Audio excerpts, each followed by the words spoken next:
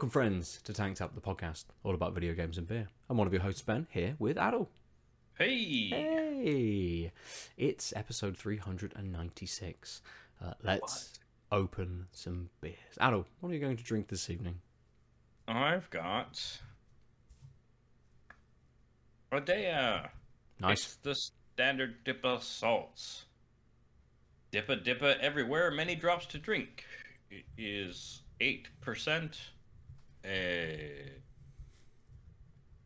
vegan, and it doesn't like pregnant women. Was it called Standard Dipper Salts? Salts, yeah. Salts. Okay.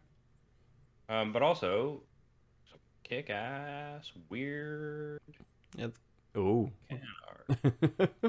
Was he doing the sprinkle? Yeah. Yes, sure. He's- Right. Sprinkling the salt or something. Mm-hmm. This blue crocodile with sunglasses on, wearing a purple shirt, and having a very attentive, Cuphead-esque flower Oh, behind. nice. Yeah. Also, it's got 0.98 kilograms of CO2 per liter. Oh. That's a thing I'm not really seeing. No, you don't normally see CO2 information. That's interesting. That should be on everything, Yeah. surely. I mean, I wonder, are they a DEA like B Corp or anything like that? Have they got to start including information like that because they're registered as something, or they're trying to do something potentially in that sort of space? Maybe, I don't know. Interesting. Okay, cool. Good. I also have a dipper. I am drinking the Travel Rugs, which is an 8.4% dipper from Verdant and Overtone. Very subdued kind of can art. That's pretty much it. It does tell me it has got Motueka, Nelson Sauvin, and Strata in it. But that is it. Yeah. That really is it. So, 2 dippers for the evening. Following on from, no, Lucy didn't drink last week. It was the week before when Lucy had the putty, didn't she? yes. And last week yours was the 16-ish% gingerbread beer. The gingerbread stout lady, the one that I'm not gonna lie, I don't remember how the last third of that podcast went. We talked about stuff, right? We absolutely did, yeah. Things and stuff. That's what we covered. Good, yes. Continuing the trend of low to no alcohol January with big boy beers, and we've rolled straight into February again with our standard fare. I actually bought a Northern Monk alcohol-free beer that I was gonna have today, but because I was saying before the podcast, I'm in a huge workload marking time, and I was like, if I have a non-alcoholic, I can do some work afterwards, and then just sitting there, I'm like, I'm so burnt from today. It's like I'm not going to anyways, and actually what I should do whenever we stop recording is just go straight to bed and wake up early and have a productive Friday. So I'll have the zero alcohol 2 weeks from now because I'm gone next week. You're gone next week, yes. Interesting. Okay. I mean, yeah, I similarly. It's already February, so I missed the January window for the non-alcoholic. So but again, I think it's got to a point where we're going to see non-alcohol beers just pushed all year round now. There might be a slightly bigger like advertising element to it sort of during January. Maybe even, is it October as well? When there's is it Stoptober? I think that was more of a smoking thing, but people don't really smoke anymore. So I think that's moved across to other, substances as well. So yeah, potentially around then too. But yeah, I think it's just going to be a mainstay Sober now October. in bottle shops and sober October. Okay, good. Yeah, well, there we go. How's the day though? Talking of alcoholic beers. yeah, on the pour, I immediately got pineapple or mango and a bit of citrus, Nice. and it's a lovely tropical. Yeah, it's like super mango, with a slight tart nose, just rounding it out. Mm-hmm. Ooh, I fucking love them. That's a very good beer. They're too good, aren't they? Really. Oh, remember a couple of years ago, there was the first disappointment. Yes. Remember, Yeah. right? Yeah. And it was like, oh, and like followed by Lucy having a couple of them, and be like, something. I didn't never thought I'd say this, but like, I can no longer expect Dad to always knock it out of the park.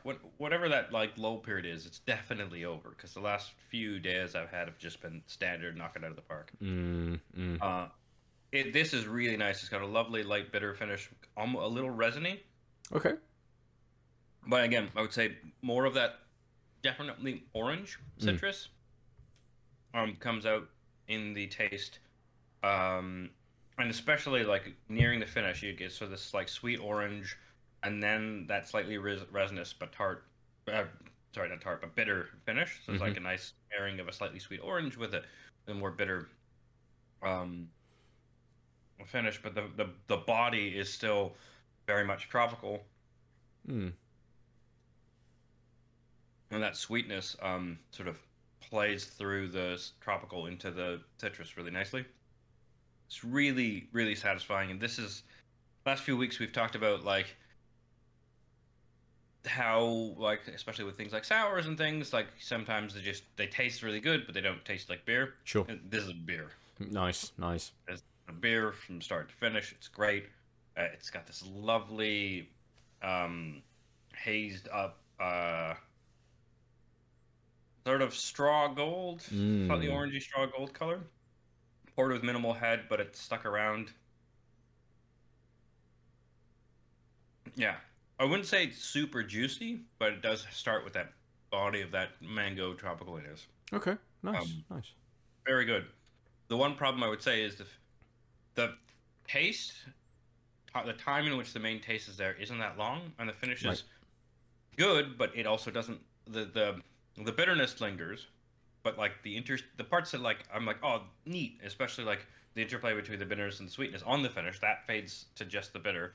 So I'm just gonna keep reaching for this because I want to keep this is exactly the type of I'm gonna drink this quickly because it's making me, because it's not like, oh, I'm dried out, I feel parched. It's I want to chase that taste. I really like it. I want to have that hit of the taste again kind of as soon as possible, even though it does have a longer finish. I'm just probably gonna maybe it'll saturate my palate and I won't slam back this 8% when I'm already exhausted. But we'll see. Yes, just see how it goes. Having already stuck my nose into this beer, I think I know how this one's going to go as well. It's lovely. It's lovely and sweet on this nose. Very similar in colour to your beer. Maybe not quite as gold. Maybe a little bit more sort of yellowy orange than sort of that kind of more slightly sort of bronzy kind of colour. But a solid block. There was a little bit of head when I poured, but not very much, and not very much has stuck around either. The nose is lovely. It's very sweet. I'm getting mostly sort of orange, but more like orange juice than orange squash. Like a big, like full orange smell. Oh, that's a smooth beer. That's very, very smooth. It is more like an edging towards that kind of slightly juicier kind of body to it and mouthfeel to it. It's very slick, it's very smooth, goes down very, very easily. Getting a lot of interesting. Initially, getting more of those kind of sweeter fruit notes the first time I sipped, but the second time, getting a bit more of an earthy element to it. Maybe sort of more of a mango in there than I first sort of thought. But this works very, very well. So you have this slightly more ripe mango or stone fruit, kind of tropical stone fruit in there. And then these sweeter notes kind of pepper themselves into it. So they kind of just start to appear a little bit. So a little bit of sweetness, a little bit of orange sweetness. Maybe there's a little bit of pineapple in there as well, something like that. But it's what was in there. Motueka, Nelson Sauvon, and Strata. So, interestingly, it's the Nelson Sauvon doing this then. So, it then kind of starts to get a little, not necessarily sour, but it's got that kind of vinous quality that kind of that Nelson Sauvin brings, but that you get with sort of, very kind of medium-bodied wines. Dry wine kind of will be like a harsher kind of vinous sort of feel to it, whereas something that's a little bit more kind of mid will not push that as much on this. And this beer does that kind of level of it. So there's definitely this sort of vinous, slightly bittering quality that comes in towards the end, but it's not too big. It flows very well from the flavour of the beer itself. And again, it's a little bit nutty towards that end. So that earthiness of that sort of stone fruit at the beginning kind of merges with that fruitiness and then just sweeps into this lovely kind of bittering and nutty sort of finish.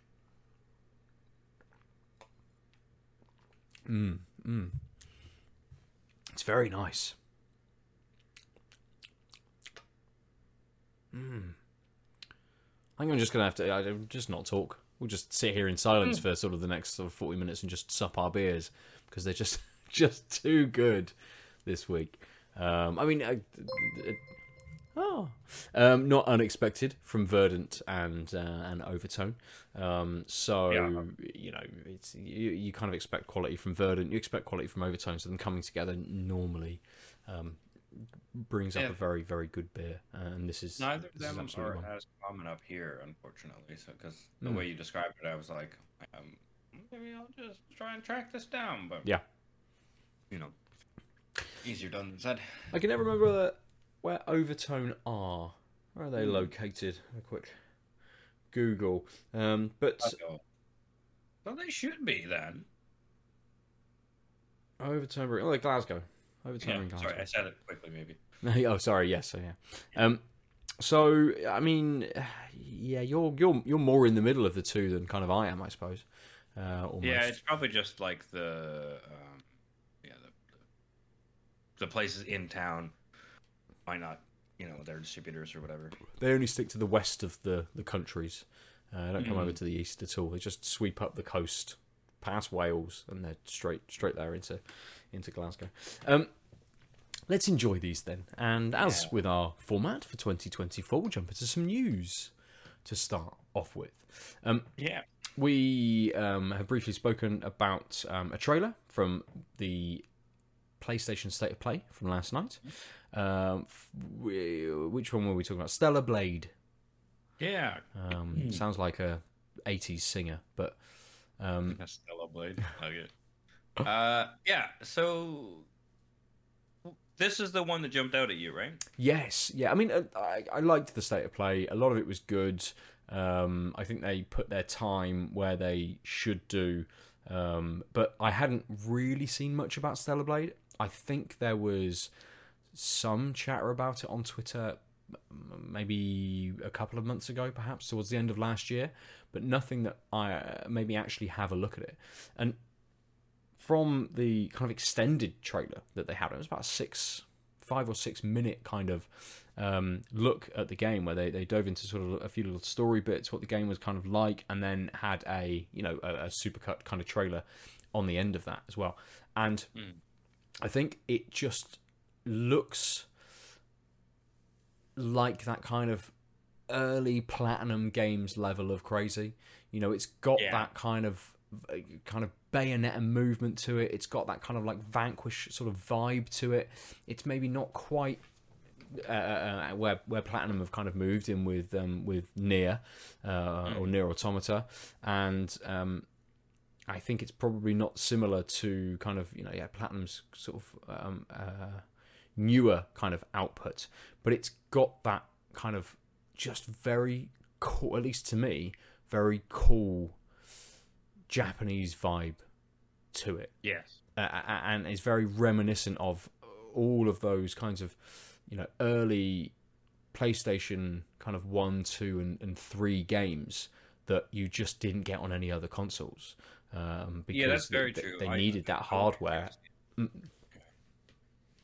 Go on. I say you a lot of those were only on PlayStation because you needed the level of hardware that PlayStation gave you, but also it's a Japanese product, so they were going to have those kinds of developers producing games for it.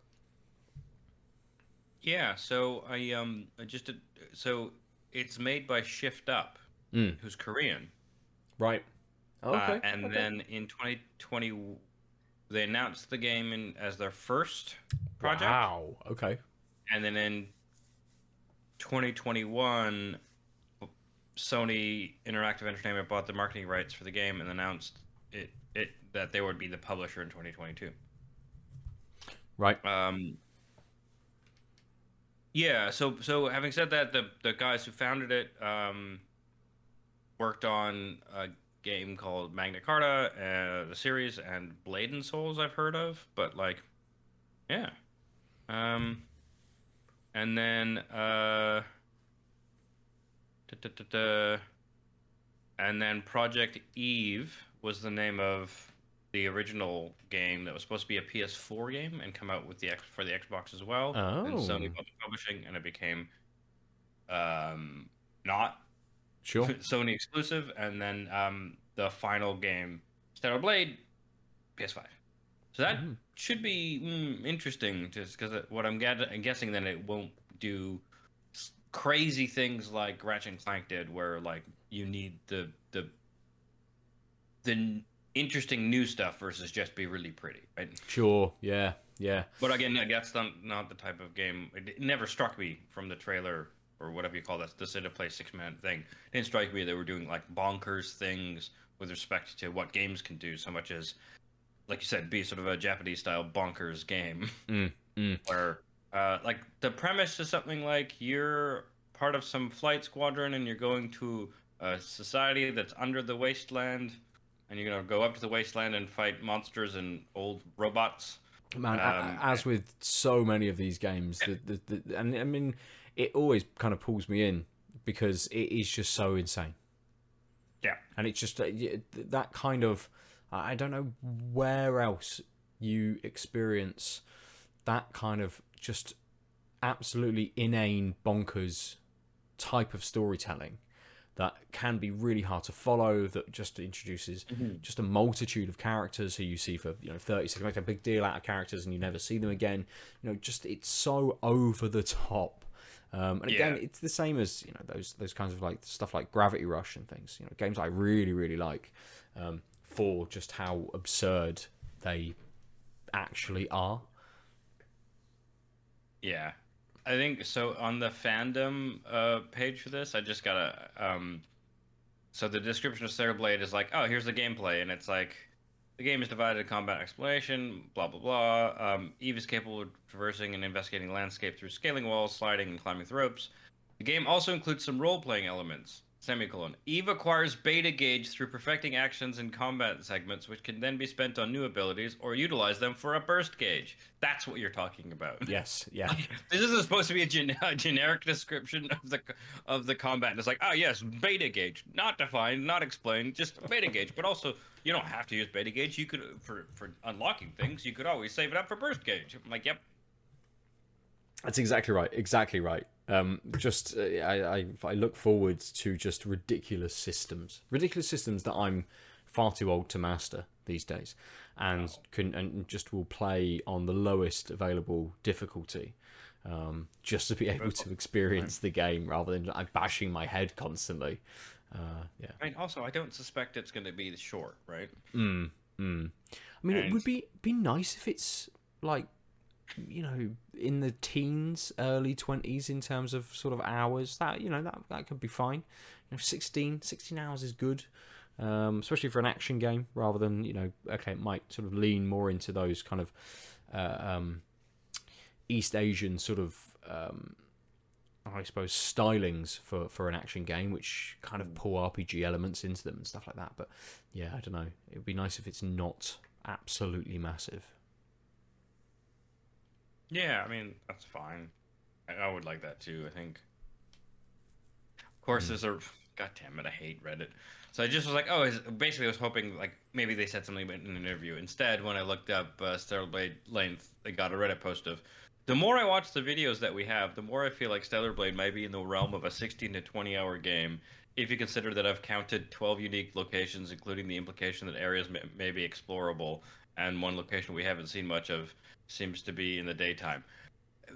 Yeah, you've counted 12 locations in the trailer and the couple trailers, so that must mean that you know it's a 16-hour game. Yeah. What a amazing. I mean, fine if they're correct. Absolutely. I mean, I hope they're right. That's exactly what exactly what you said. I agreed with, but also that's not how this works. No, not generally. Cool. So we were going to run through a little bit more of the state. Yeah. So on the state of play, obviously Dave the Diver is coming, and that's the game I bought actually on the Boxing Day sale and just haven't got around to on Steam. Did Death Stranding 2? You liked Death Stranding 1, right? Yeah, I really like Death Stranding. Yeah. Yeah. So did the what they covered for 2 sort of jump out at you? Yeah, absolutely. Yes, it did. I mean, again, if people don't like Death Stranding, I don't imagine they're going to want to play the second one. It is a very specific kind of game. You know, it's not full of action. It's much more subdued in terms of what you're doing. It is like a walking simulator with puzzle elements, essentially, and you know, a little bit of combat here and there. But it's mostly a kind of an odd delivery mechanism for, again, an absolutely bonkers story that makes you know, one bit of sense and then 10 minutes of just fucking insanity. But it showed off sort of new characters. Some characters are back from the previous game. New looks to these characters and kind of evolving through the story with their sort of appearance, and some cool like robots that appeared as well. There's a moment where Sam is talking to Higgs, which is one of the bad guys from the first game, and who has a guitar that shoots lightning now, because of course, because Troy Baker plays guitar, so of course his character within Death Stranding has a guitar axe lightning fucking weapon. But he starts fighting some samurai robots. I'm like, this just looks fucking cool. Like, I don't need a game. Just give me this. Just give me an hour show and a weekly episodic show that's just this fucking level of insanity. But it's the kind of the quiet moments in Death Stranding which really work when you're actually walking across the landscape. And again, there's lots of big, lovely landscape shots with Sam just kind of walking through them in this. So I would imagine it's going to be more of the same with the game. But yeah, very, very happy that another one is coming. I've always thought Death Stranding was going to be like a one and done thing, until kind of, you know, murmurings like last year, maybe the year before, when I think Norman Reedus kind of dropped that he was doing some more stuff with Kojima that was Death Stranding sort of you know, related. So yeah, I'm happy. It looks good. It looks fucking fantastic as a product. Visually just absolutely stunning. Yeah, great. Maybe I'll finally track. Well, now it's no longer on any. I'd have to pay for it to play the original, I think. You might do. I wonder if it's come out. You know, you go back to your like Epic Games library or something, and you potentially got it free at some point during a holiday sale, or when they do their sort of free games every week across the winter sort of breaks and stuff like that. So it's been free on a variety of different things. So you might find it somewhere in a library. That's true. So, I've lost my list. Where's my list? And then apparently Kojima's making something that quote unquote blurs the lines between video games and film. I mean, yeah, sure. He's been sort of saying that and trying to do this kind of hybrid kind of thing for ages, or wanting to do this hybrid kind of thing for ages. I know he's making this. I can't remember what it's called. He's making a game for Xbox, isn't he, with Jordan Peele? Oh, I didn't know that. Yeah, which is, I think, much more in the horror genre. What the fuck was that called? I don't remember. But they, Herman Holst, who kind of introduced Kojima, made a point about sort of, he's coming back to his kind of action espionage roots. Yeah. So whether he worked on Metal Gear for however many years, so leaning back into that kind of makes sense for PlayStation especially. absolutely bring a kind of a horror game with some big names attached over to Xbox. I think that's a really good place for it to be, especially through other games that are on your list. PlayStation are working with Konami, on Silent Hill game. Well, not working with, but it seems that there's that partnership between Konami and PlayStation on the new sort of Silent Hill 2 remake and the game that came out today as well. I think the Silent Hill something short something. I think whatever the other one's called, the other Silent Hill game. Short Message. Yes, thank you. Makes sense again for Kojima to lean back into those kinds of games, but the message was very much like, this ain't coming out. We're not starting this until Death Stranding 2 is done. It's going to be the same team, I would think, doing Death Stranding that will move across to this game. So it might be a little bit of pre-production or something like that, but nothing massive. So I mean, you're a reasonable Team Ninja fan, aren't you? Or you were at one point? Yes. So the Rise of the Ronin? Yeah, Rise of the Ronin is an interesting looking game. It's kind of not... I don't know where it fits for PlayStation. It's kind of a bit... Ghost of Tsushima in its kind of sword play... Are you watching the trailer now? I can just hear it in the background here. Sorry. No, not at all. Yeah, it kind of looks a little bit like Ghost of Tsushima. It's set in a slightly more modern day setting, so maybe turn of the century, or just before, sort of 10, 20 years beforehand. Giant muskets. There's these muskets. The kind of people from the US are already kind of over there, and they've already brought their sort of that period of time where Japan lost a bunch of its kind of culture through adopting lots of Western kind of ideals and stuff like that. So it's an interesting time period, very much. But then the Ronin character has a wingsuit, and it kind of feels a bit more, not necessarily Assassin's Creed, but kind of more maybe towards like Sekiro, something like that, where you have the chains be able to pull you kind of around, and there's that slightly more verticality to movement around the spaces and things like that. So I mean, that's what people buy. Oh, very much, yeah. I'm saying that kind of tongue in cheek, because I think that is a thing that is marked as a trend, and it doesn't necessarily need to be that. So a lot more games are doing that. Like, oh yeah, the NDA is long over, and I don't think we ever touched on this, but the fucking Suicide Squad alpha that we both played, and it was like, oh, the entire premise of that alpha was like, this game is about having one of 5 characters, all which have an excuse to do vertical like movements through because Spider-Man sold and da da da da da. It's like,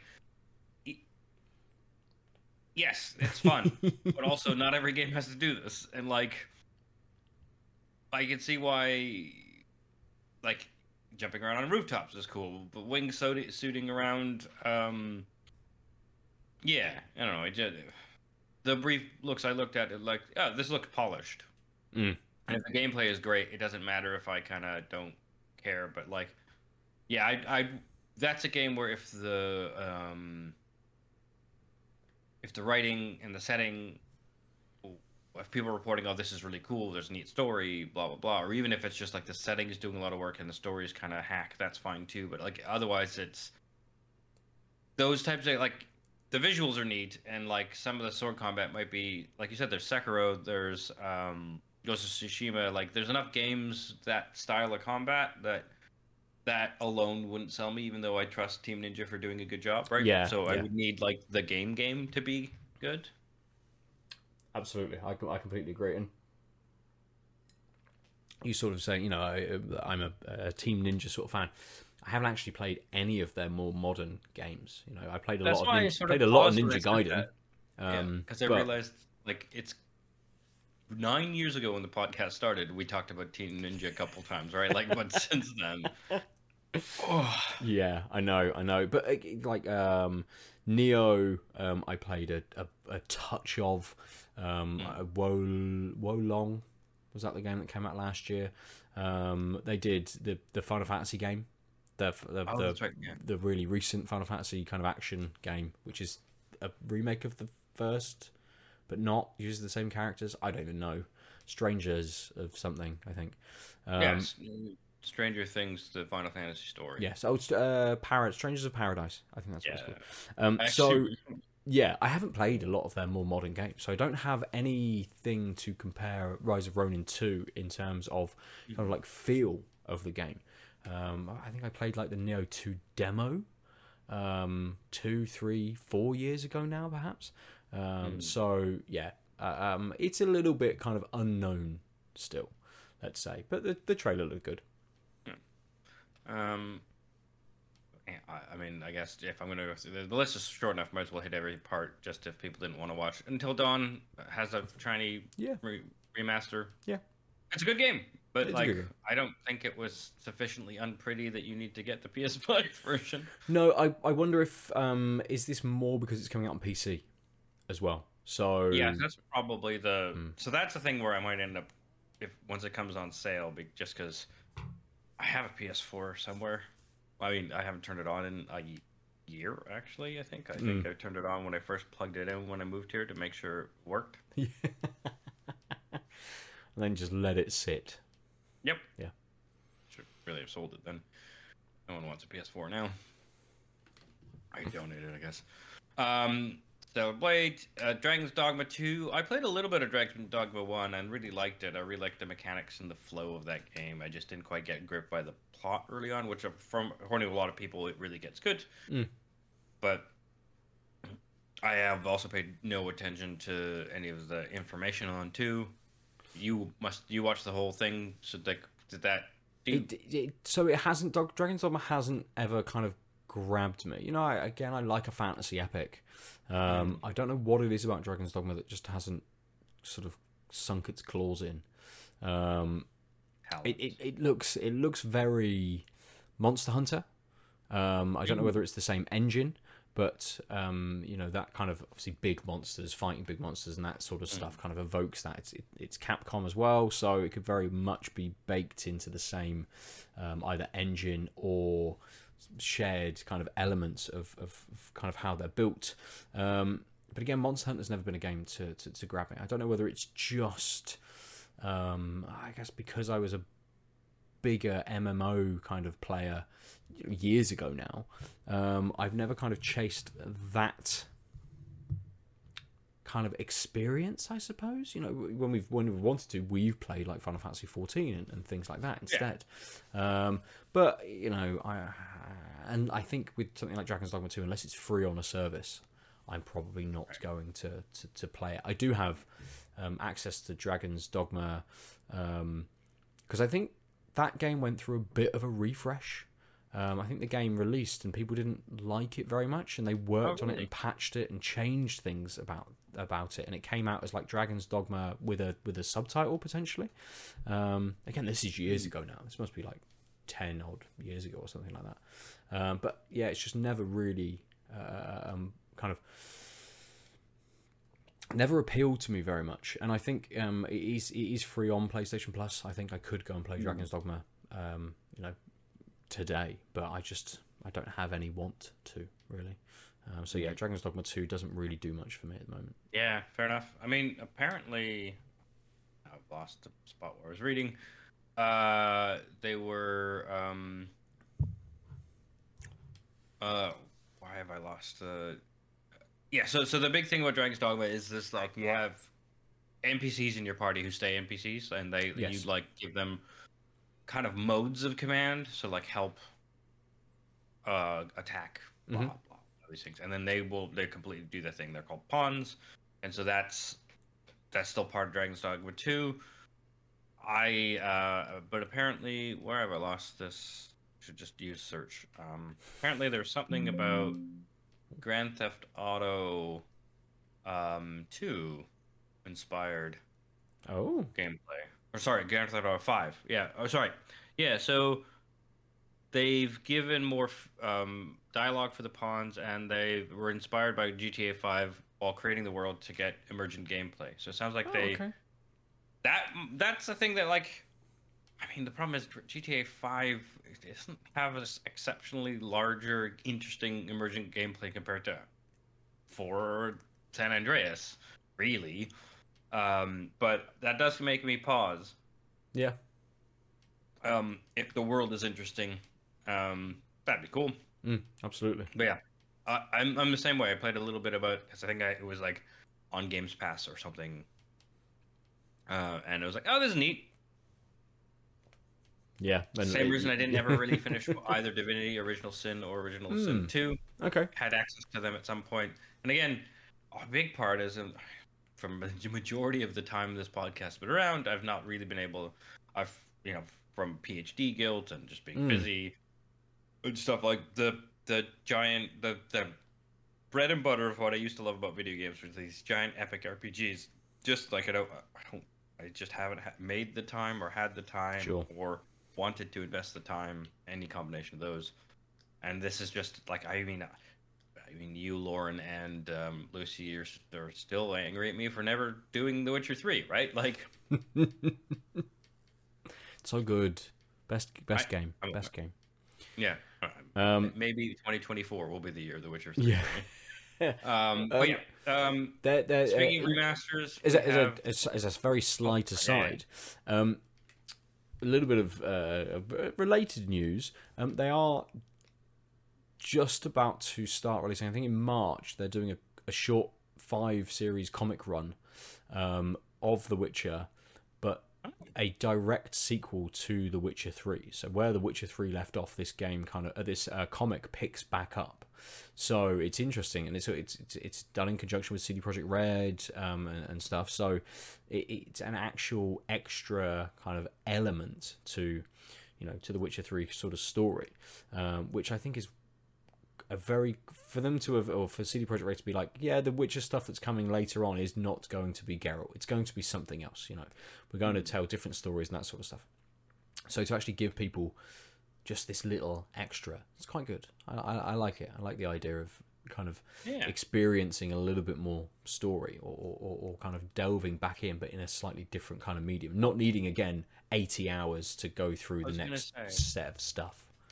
Like, I think that's like for people who have the itch to see these characters again, that's the best. Like, do it in a different medium and like let the world grow and not be tethered to someone whose story is mostly told, or like this is actually weirdly like if Tears of the Frozen Kingdom or whatever it was called, Tears of the Kingdom, right?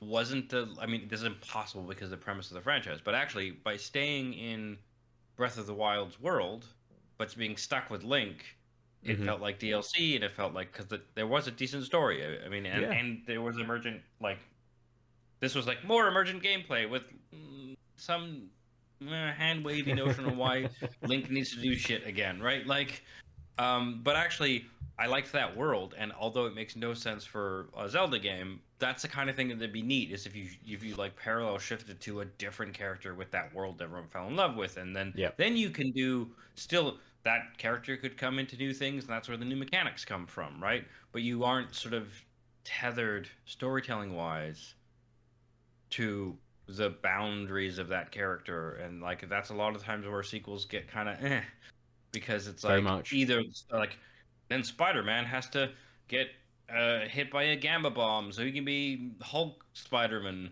so that there's new gameplay elements, right? Like that kind of crap ends up happening where there's either like no reason or no innovation, right? It's some like ham-fisted thing. Anyway, I was just thinking like a neat world that has like tropes and development that you can go deeper in the lore without having like the main character have to be like, and now I'm going to do a historical deep dive. Yeah, yeah. But yeah, I was going to say there's a remaster of Sonic Generations with new content featuring Shadow the Hedgehog. It's Sonic's Cross Shadow Generations. Yeah. Sorry, I'm just reading the thing. I mean, it's expecting nothing from you outside of what you did was like, yes, that is a thing I watched. Yeah, it does seem ridiculous that we're recycling recycled Sonic games at the moment. Yeah. I mean, did you ever play Generations? No. I assumed again it is a reworking of the two, a cross between you've got the 2D Sonic, you've got the 3D Sonic, and it's just more of that. What was the one that came out? Sonic Mania? Was that the one that kind of rehashed a load of like levels from 1, 2, and 3, and kind of gave them a bit of a a graphical kind of boost and stuff like that that came out 4 or 5 years ago-ish? Yeah. How does time work? 2017. Oh, wow, really? Okay. But you might be thinking, so that was the, like, 25th anniversary timed re-release. Right. Sort of homage-y thing. But then we had the Sonic game that actually felt like old school Sonic that was made by fans that then became a studio that then became an official Sonic game. You know what I'm talking about? No. Games. Let me just quickly look at the list of Sonic games. All Sonic games. Thousands of them. It's the... What am I thinking of? Or was it Mania? Sonic Mania. When did that come out? I mean, it is 2017. It is 2017. That part I got right. I just can't...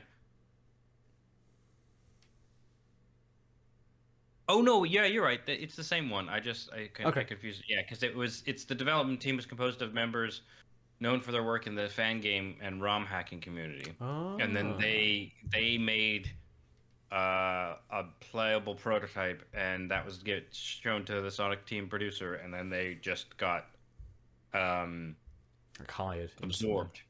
Yeah, because so Christian Taxman Whitehead made an engine called the Retro Engine, and he aimed for somewhere between the Genesis and the Saturn. Okay, quality wise, and then that's what all of the Mania parts were put on that. But yeah, so Sonic Generations is not that. That comes from 6 years previously, and it's a 3DS game, essentially. No, it's a PS3, Xbox 360 thing. And now it's going to come out for PS4, PS5, Xbox One, Xbox Series XS, and Switch and Windows. And it has a Shadow the Hedgehog campaign, I guess. Yeah, some extra bits. Cool. Fine. So one of the ones I actually wanted to ask about because I didn't get to look at the trailer because is Judas. Okay. Which is the Ken Levine game. It's very BioShock. Like not okay. That's wrong. It's not very BioShock. It's quite. I think it's almost Outer Wilds.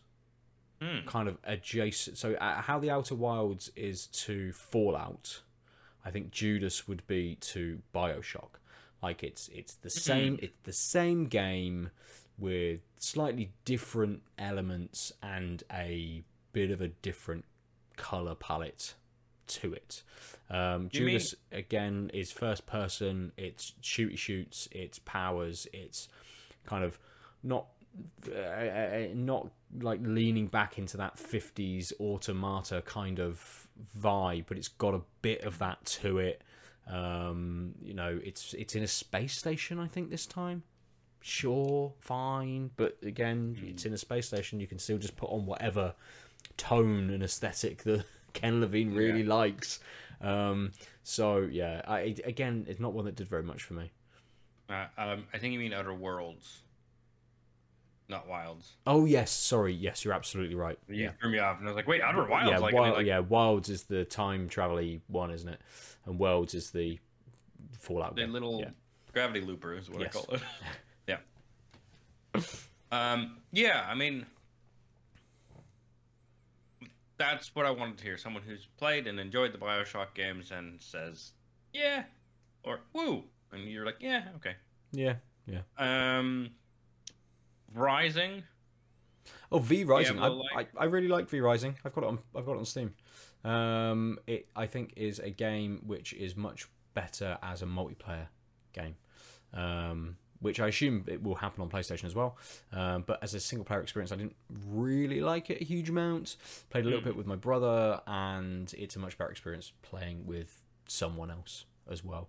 But it is a vampire, almost like survival. It's a survival game, basically. Yeah, I was gonna say. So what I was curious about it is, it's like it looks like a Diablo like survival game, and so like how. So you've played it? I didn't realize that. Yeah, yeah.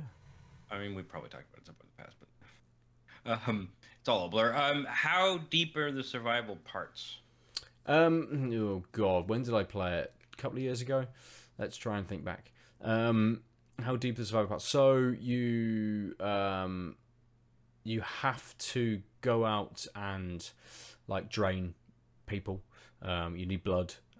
You can't go out during the day. There is a cycle. It has base building elements, so you can build your base, your castle, your kind of dungeon, whatever you want to hang out in during the day. There's crafting elements to it, but you do. How does it work exactly? I think you sleep and it slows down the need for blood. So if you're going to leave the game, you put your character like in a bed basically, and that slows down how much blood. So you can go away for like 12 hours and you're absolutely fine. Your character's not going to be depleted or whatever kind of thing. I would imagine by the time I go back onto it now, my character is very, very dead. So but like dead or dead? Yeah, dead. He's already dead, but he's very dead now. Yeah, it was. I liked it as a single player game in the first couple of hours until the open world asked a little bit too much of me. That just becomes much nicer, much better when you're playing with somebody else. You know, there was animals that I had to track which just didn't appear where they suggested they were going to, like all sorts of stuff that kind of, and I didn't delve too much into the nuance of why, you know, what I'm looking for wasn't there. You know, was it the time of day? Was it other factors that kind of didn't lead to it appearing? Yeah, it's one that I turned off from very, very quickly because I just didn't want to play it as a single player experience. Fair enough, yeah. It's good to know. I like this. I didn't quite. It passed me by, I guess. I think it passed a lot of people by. I don't think it came out to much fanfare at all when it did. And again, this must be 2-3 years ago now. 2022, yeah, early 22 on early access in PC. So I'm guessing you probably had a code and it's long enough ago that I didn't. No, I think I bought it. I think I bought it in a sale. Yeah. Okay, so it must have been like a year and a half ago, probably. Came out of early access, bought it, something like that. Zenless Zone Zero is in development, and it's another Genshin Impact studio. Genshin Impact. Fuck knows what that is. The second one is on some sort of sci-fi train. Yeah, there's some shooty bits. There's some fighty bits. Yeah. Sure, it's like Genshin Impact, but sci-fi. Yeah, I mean, I think they have a good strategy. I know some people who really liked the first chunk of Train Game. Yeah. The second one, which I didn't. I think it was Christmas time where I learned that there was a second Genshin Impact. I liked the first 10-15 hours of Genshin Impact, and I think I just once I stopped playing, it was like, oh, this is a dopamine game, because none of the characters or none of the things really hooked me, such that once I stepped away, I was like, oh man, I want to learn the story of what impacted the Genshins. Well, at least with this one, you'll know that there's no Zen. And we know there's a zero zone. We know there's a zone with no Zen. Yeah, that's yes. Okay. But there could be zones with Zen. But is it the first one? Is it is it the is this zone? I just fuck knows. ZZ. They want to call the game ZZZ. Zenless Zone 0, but there could be Zenless Zone 1. Yeah. Zenless Zone 2. But there could also be Zen full zones. Yes, exactly. My point, exactly. Right? I think they just wanted to call the game. Arguably, if there were no Zen full zones or Zen light zones, then there's no point in calling a zone Zenless. That's true. Everywhere is Zenless. That's very true. Don't you love hanging out with a logician? Right. I think that's almost everything, isn't it? Yeah, I mean, Metro Awakening. VR game. Oh yeah, yeah. I mean, I'm glad they're doing something with Metro. It looks much more Metro than Exodus did. You know, everything that was shown for Awakening was in the Metro, at least, and underground and stuff like that. So there was another VR game called Legendary Tales. That looks great. Yeah, that looks great. You can grab a skeleton by the head and bash the shit out of it. That's great. The last game, we're gonna skip. Whoops. We're gonna skip Foam Stars because no one cares. But Helldivers 2, we played Helldivers 1, didn't we? Yeah, we did. Yeah, and with Alex, we played a good amount of Helldivers. Helldivers 2 is as I don't know whether you ever played Risk of Rain 2. Sorry? Did you ever play Risk of Rain 2? I did, yeah. Because I remember talking to you about it, talking on this podcast, where it's like, this is such a departure from the first one. Yeah, and I think Helldivers 2 is now a third-person shooting game rather than an isometric kind of strategy game. I imagine there's still strategy elements to Helldivers 2, but that change in perspective, I don't know whether, again, is it made for more modern audiences, for growing audiences? Are isometric games selling less than third-person games? You know, is that a market shift that they decided to change this? Did they just want to make a slightly different game, potentially? But it looks cool. But again, unless I had a dedicated group of people who wanted to play that game and we were going to sit down, you know, not even every day, but an evening of a week to play Helldivers together, I'm probably never going to play Helldivers 2, which is fine. That's kind of the. It reminds me of what is that persistent shooter from like 2015, 2016? It maybe has a P in the name, starts with a P. But it was like one of the first consistent like MMO style worlds, but was a shooter. Anyway, it just reminds me of that sort of like the combat looked generic. Sure. And the world has some neat alien-y things, but like there are games. Yeah, very much. Yeah. I think that's basically the list. So you said that you were impressed by the state of play. So just as a quick roundup, like, so obviously Stellar Blade's your top pick. But what else are you like? So is there anything like you're super excited about, or are you just more excited like these are all a decent set of quality games that it seems like Sony's in the right direction? I think it's kind of both, right? So we've got Final Fantasy VII Rebirth coming next month. There's another state of play next week, I think, which is going to give more information, or basically be that centered. Essentially, but opening up with Helldivers, going straight into sort of Stellar Blade and ending on kind of Death Stranding, with all of these sort of third-party games. I know Rise of the Ronin's not kind of third-party, is it? PlayStation published, but I think it's just it's a broad range of games. So it's just kind of like, cool, we're not just focusing on very specific kind of partnerships. We're not just showing you, okay, we did a little bit of Foam Stars and that is coming to PlayStation Plus, but this isn't like all Ubisoft games. This isn't all Konami games. It is a nice broad range of stuff coming out with a little bit of focus on the bigger titles, the ones that they know are slightly more system sellery, that they want to push that little bit more. So yeah, I think it was quite concise. It was like 40 minutes, something like that. Nothing really overstayed its welcome in terms of the games. Stuff like Dave the Diver, which has been out and is now coming to PlayStation. You had 30 seconds of that to say that it was coming to PlayStation now. It was a big hit last year on PC, so lots of people know what it is. I think it's more of a vehicle to say there's some Godzilla shit coming, really, rather than sort of anything more than this. The game's coming to PlayStation, which could be a set of tweets, realistically. But yeah, I think it's just a broad range of games, shows what's coming to PlayStation and obviously to other stuff as well for some of these titles. Stellar Blade and Death Stranding 2 were the kind of the big picks, and good to see good to see more of Death Stranding 2, but also good to just see something of Stellar Blade, because it was completely off my radar before I started the State of Play. Yeah, good. Especially as someone who's just got a PS5, it's good to.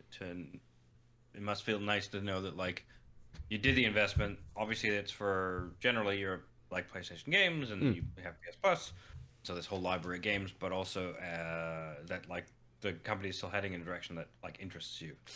Very much, very very much, and as a I suppose as a small kind of snack before any of these things come out, another bit of news which came out today, I think, was that Spider-Man 2 is getting a few hour trial through the PS Plus trials element, which is great because I can play a little bit of that. I can, as I did with Ragnarok, I can start it and come back to it at some point whenever I pick that game up. Again, Spider-Man 2 is one of those games that I do absolutely want to play at some point. But more excitingly, Alan Wake 2 has also got a trial on PlayStation Plus. So I'm gonna over the weekend potentially be playing sort of 3-ish hours of Alan Wake 2 as well. That's which I know, it topped plenty of Game of the Year lists last year. It's one of the biggest kind of releases from last year. So to get to play kind of an extended demo of it is great, because everything I saw of Alan Wake 2, and having played Alan Wake for a little, I wasn't really that interested in it. I really like Remedy. I loved Control, so it's great to be able to play this sort of short experience. Finished Alan Wake 1? No, not at all. I've played me neither. A few hours of Alan Wake. A couple of times. I think I played it, years ago on PC, and then I've played it on PlayStation as well, because it came to PS Plus last year, maybe. So I tried it again, and I think I lasted even less time playing it again than I did the first time I played it. So it'd be good to see how Remedy have changed Alan Wake after how successful Control was, I think. I'm very much looking forward to that. One final piece of news, which you raised on the Discord. Yes. The modern capitalist hellscape that we live in has jumped its own shark, because a thing that I would literally 1,000% say that's a hard drive headline, and it's a bad one because it's too over the top. And so a game was announced their global release date on Twitter. I love the name of this game. Yeah. And also I need you to be clear, folks. I'm saying on the same tweet, they announced that the global version is dying. So the launch and cancellation of the global version of this game happened simultaneously in the same tweet. The game is Long Live School Idol Festival 2 Miracle Live. And I'm just going to read the tweet, right? Global launch notice. We are excited to break the news to you that the global version of Long Live School Idol Festival 2 Miracle Live is launching soon in February 2024. However, we also want to inform you that the global version will close its doors on May 31st, 2024, and cease in-app purchases accordingly. We appreciate the love and support you've shown, and we're committed to making these last few months an unforgettable moment. Yeah. Support. It's not out. It's outside of Japan. What? What? I think it's more like that is insane in and of itself. But what I think is also insane is that the international version is going to have a store. Oh, so just to be clear, it's actually just it's comically poorly written in the sense of the global version is launching sometime in February. Yep. And then they say the global version will close its door on May 31st. The reason why they're saying we appreciate the love and support is because the Japanese version is also closing its doors on March 31st. Yes. So, like, there is a semblance of thank you for supporting us because we're just fading away entirely. But it just reads as it's not even out. But I'm going to thank you for the months of support. I mean, months. You're defining it at maximal 2 months. But yes. So obviously the like why this started with me taking a jab at capitalism is you are keeping the App Store purchases in your game. You're launching it for 2 months. Yeah. And we know most people don't go to their mobile games Twitter presence to have a clue that when it's closing, because I've just seen it. It's a brand new game. It's a brand new listing on my non-Japanese App Store. Oh, we like this. I'm going to dump some money in because these games I like poke at for months on end. Yes. And I'll come back to it, every month for the next 18 months. You won't. The next 3 months is also a lie. Like that's how dumb this is.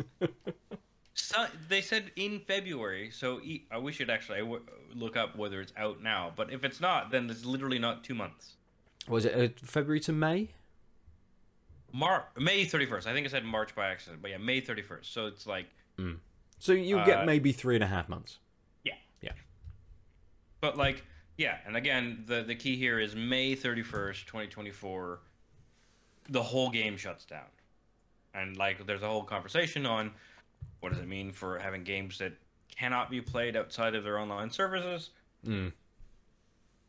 But yeah, the audacity of launching it in sometime in February, when end of May it's going to be gone, and charging people accordingly.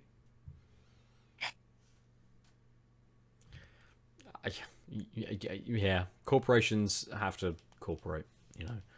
It does seem crazy. It would be interesting to see if there is a big banner as soon as this game releases, or once it releases globally, and then it's added to the Japanese version. You go to the in-game store, and it very much comes up saying, "This game will shut down in 3 months' time."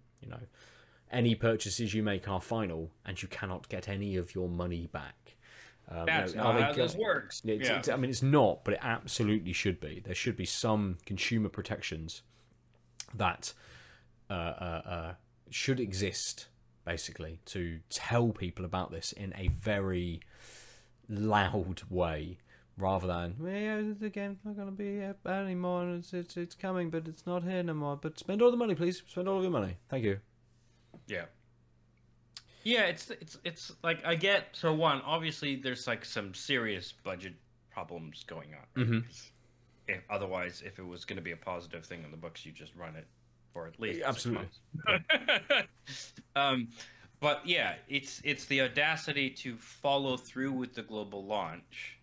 Because obviously, some people were complaining, they should strip the microtransactions out. It's like, no, that's dev time. I get that they can't do that, but the answer is cancel the fucking launch. Absolutely, yeah. Right? How many units do they think they're actually going to sell? So I actually think they'll probably make money on this, right? Because, like I said, you hit the App Store, you have the new game Spike. There's already some people in Japan who like it. There are people who've been waiting for it to be not on Japanese stores. Some of those people won't know that it's getting canceled. Right? Yeah, absolutely. But also, like, people mobile games, what is it? I can't remember the name of. So Activision Blizzard / King, is it? Yeah. Yeah, so King is actually the majority of the money maker of that. Right, ABK, yeah, right.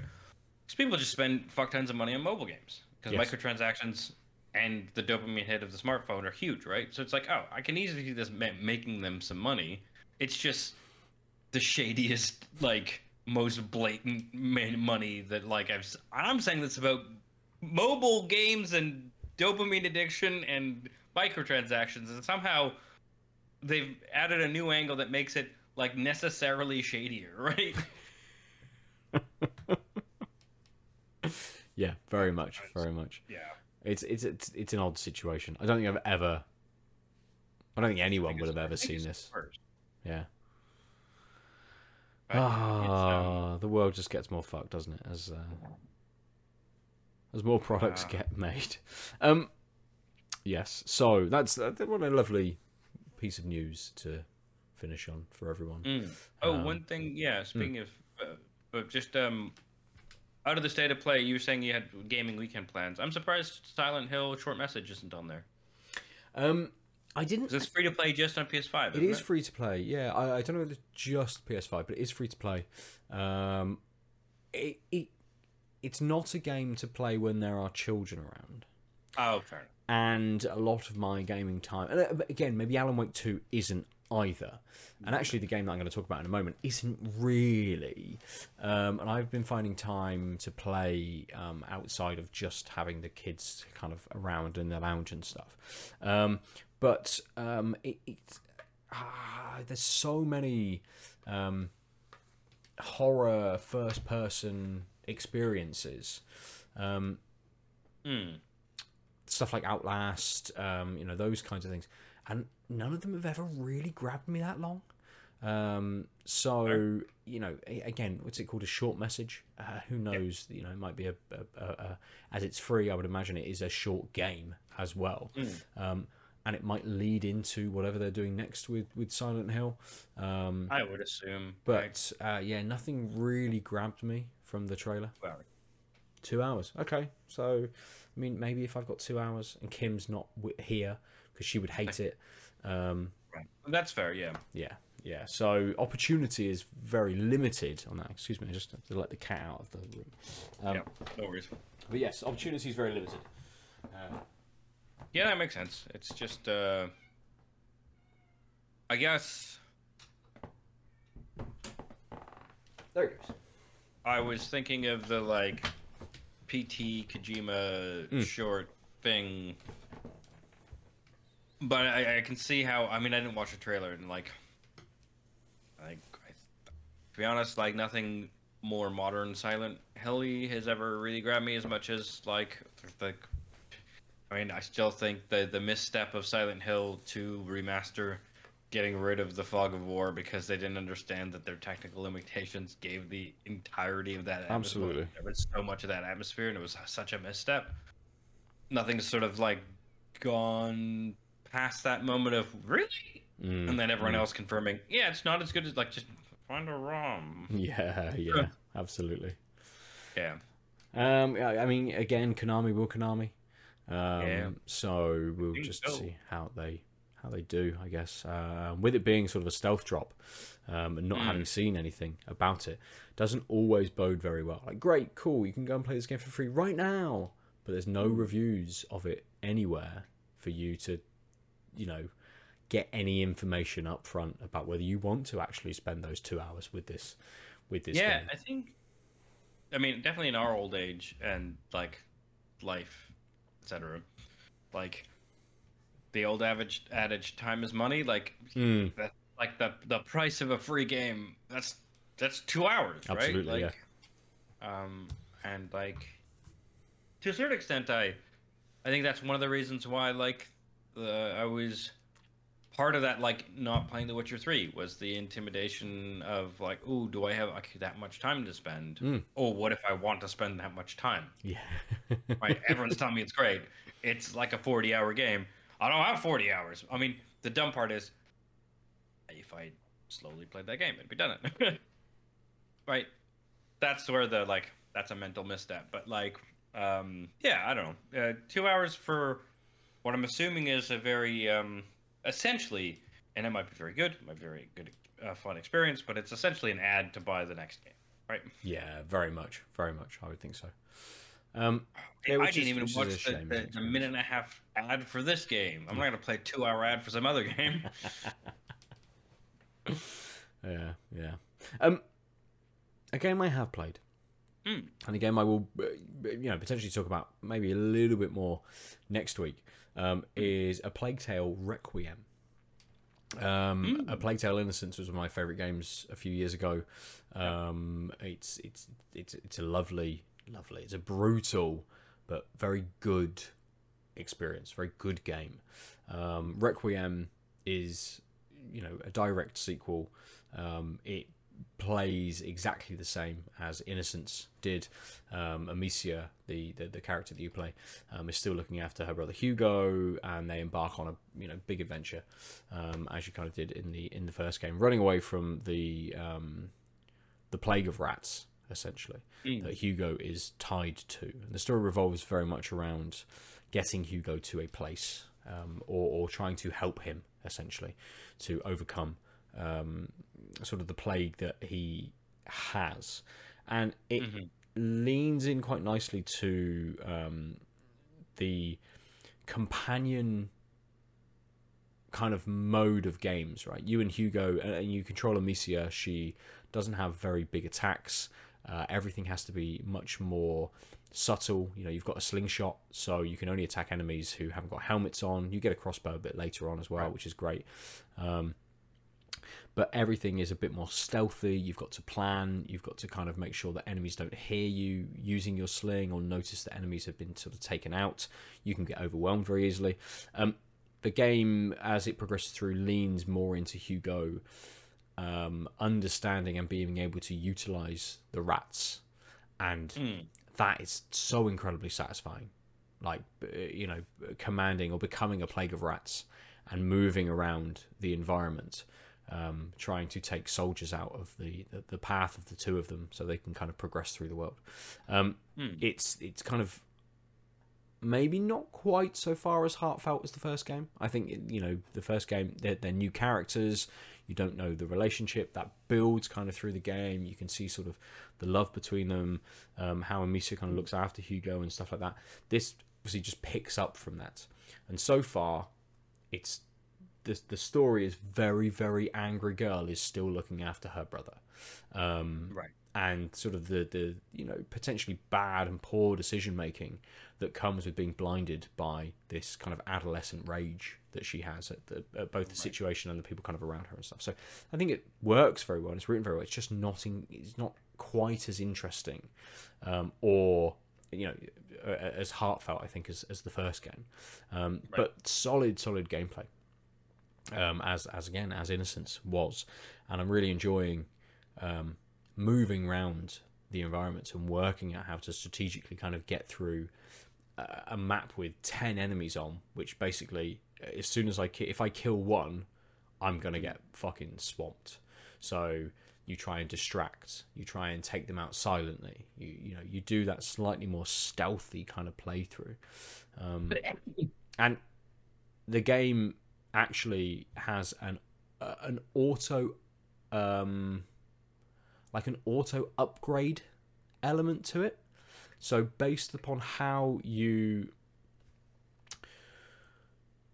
move through and deal with enemies in a level, it will automatically upgrade one of 3 paths. So there's like an aggression path, a stealth path, and I think one which is called like an opportunist path, where you use like the natural environment around you to distract guards and that sort of stuff. Oh, you don't like sell them on monorail? Absolutely not.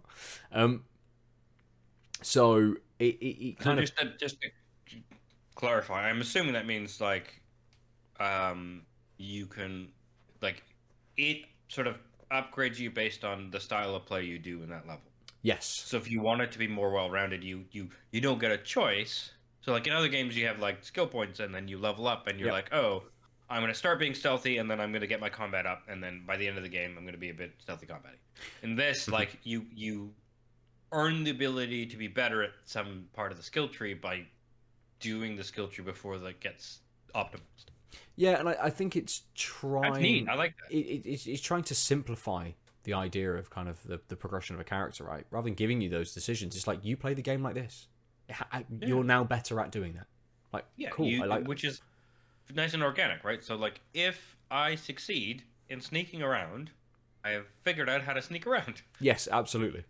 Right, and sneaking around gets easier because like it's like it's a proxy for I'm now more aware of sound, or when people like get tripped up or triggered by something I do. That sounds really neat. And like same thing with like, how do you learn how to fight well? You fight, right? Absolutely. Yeah. Rather than the skill tree skill point thing where it's like I spent the first 5 levels being real sneaky, and now I'm really good at fucking punching someone in the throat because I earned the points by getting through the game. Like, well, I'm already good at sneaking. But I use them all over here. Yeah. It's like, I know how to sneak. I can do that, thank you. Let me, upgrade my sword 1 billion times. Now I just stab everybody with one stab. Yes, absolutely. It is very natural, and it fits really well with the game, and the idea that, again, you're a young girl, and you are learning kind of as you do these kinds of things. You're not an established veteran of war.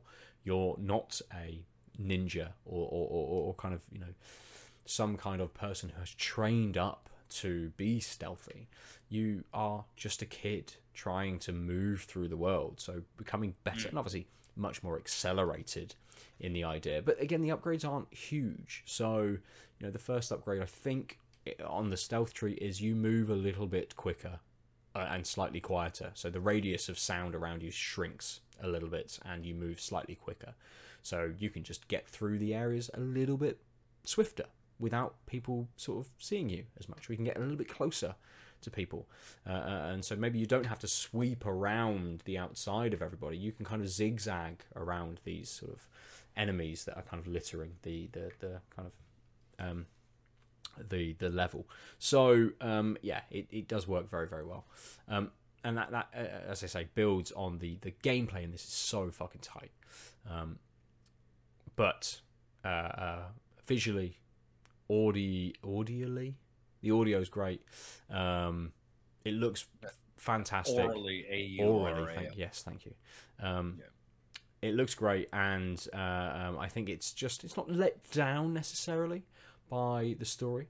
I think that just isn't quite as good as the first game, let's say. So far.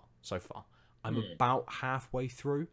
One interesting point on this, I know I'm about halfway through because PlayStation do this thing called cards, where when you're playing a game and you press the PS button, rather than coming out to the home screen, it brings up a set of cards.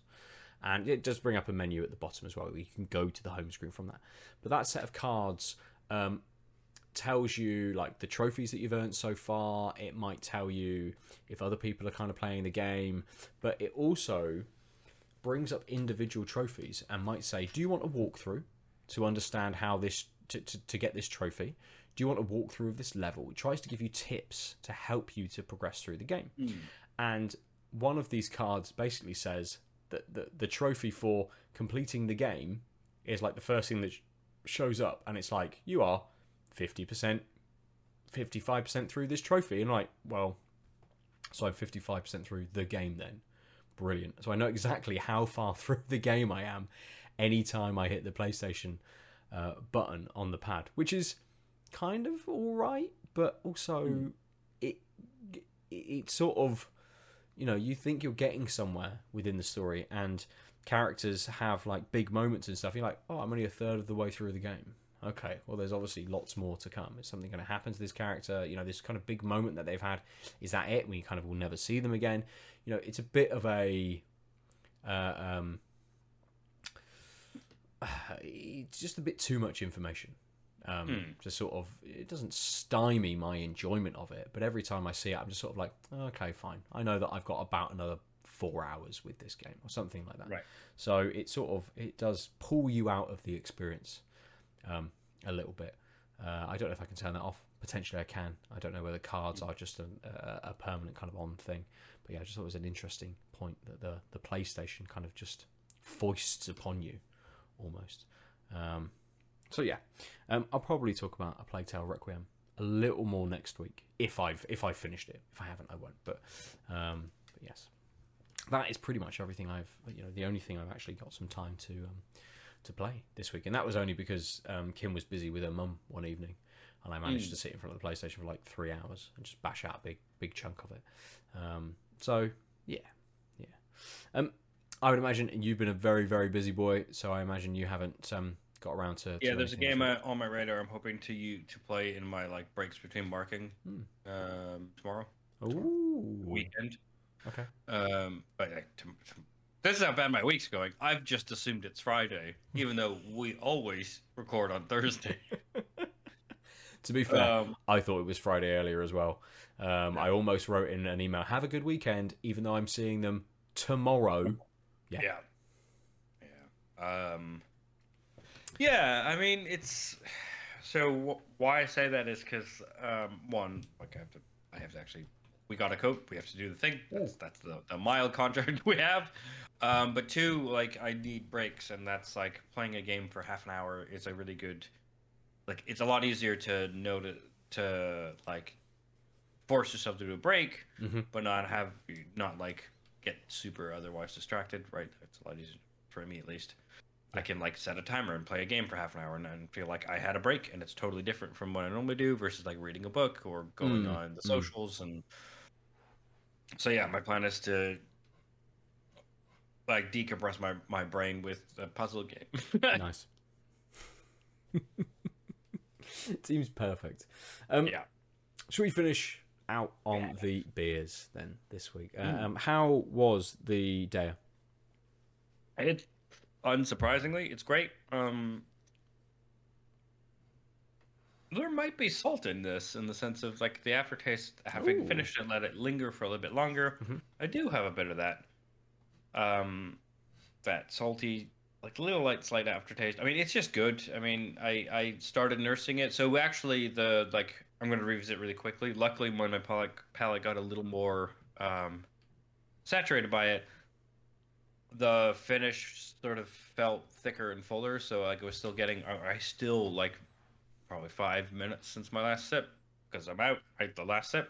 I'm still getting a bit of those mango notes, which it didn't feel like I was getting at the top of the episode. So this is going to stick with me for a bit more. It's got lovely legs. It's just a really good beer.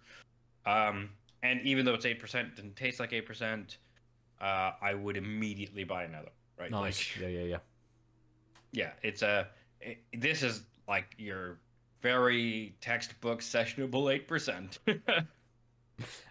Interestingly, I feel exactly the same about this Verdant and Overtone. I would instantly have. Well, I'd buy another one, but I'd have another one now.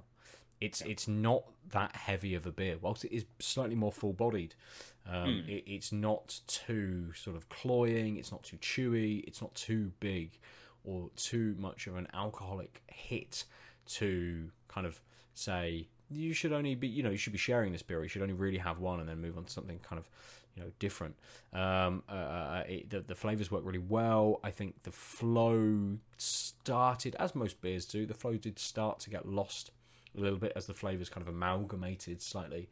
But even then, it works very, very nicely as an overall sort of set of kind of flavors. Those tropical stone fruits, the sweetness, and that little kind of vinous quality to it, leading into that bitterness. It's a lovely beer, and I think it's Verdant, it's Overtone. We always have good beers from them, especially double IPAs. So you can kind of expect that quality with something like this, and I think this is a very good showcase. Again, because it's not too big, because it's not too much of a juice bomb, because it's not too much of that newer, or I say newer, it's been around for a couple of years, but that style of double IPA, which leans more into the earthy kind of notes. It's neither of those. It sits somewhere kind of in the middle. I think this is a very good double IPA. If someone's like, I like IPAs, but I've always wanted to try a double IPA, this would be perfect. This would be like top quality, but you'd have to caveat it saying this is a very good, very easy double IPA to kind of get you started on that journey, but don't expect this level of quality with every double IPA that you have. So yeah, this is just a really good beer. Great. Yeah. So friends, if you've drank any really good double IPAs lately, you can let us know at Tanked Upcast on the socials. I'm at Nova_47, and Adel is at the Omniarch. And you can see the beers that we have drank on our Out of Lives YouTube page or over at outoflives.net as well. if you're listening to us on your podcast service of choice, rate and review us, because it's very, very helpful. Otherwise, hit one of us up. Go to the links on outoflives.net and come and join us in the Discord to talk to us about the beers that you're drinking and the games that you are playing. And from us this week, they are the beers that we have drank and the games that we, are looking forward to playing coming up. Yeah. Very specifically on only one console, potentially. Which only one of us has. Which you can come round and we can have a go whenever we ever have the opportunity to see each other in person ever again.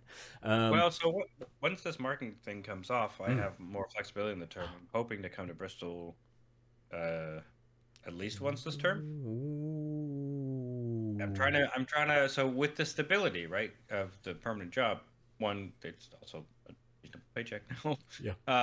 But comes the ability to plan around these things. So, like, I know I'm going to be this distance from Bristol. I also know that I don't have to break myself or save in case I don't have a job in September. So I can budget. Like, I've got a lot of people in Bristol, right? Like, I can budget coming and visiting. Yeah. Once every couple months, or once every 4 months, or a couple few times a year. I can do that now. This is one of the things that, like, taking a bit of time to figure out post permanent job. Like, right, this is great. So yeah, like, why don't I just do that? Yeah. Absolutely. I was talking to Kim the other day and saying I need to go to Birmingham. And just basically being like, when can I just go to Birmingham? Trying to find out, to then let you know, and then me and you just appear on Lucy's doorstep, like, hello, we're here to see you for a weekend. But yes, we shall talk about that at some time. But thank you, everyone, this evening for joining us. We'll see you soon. We've been tagged up. Goodbye. Yeah. www.outoflives.net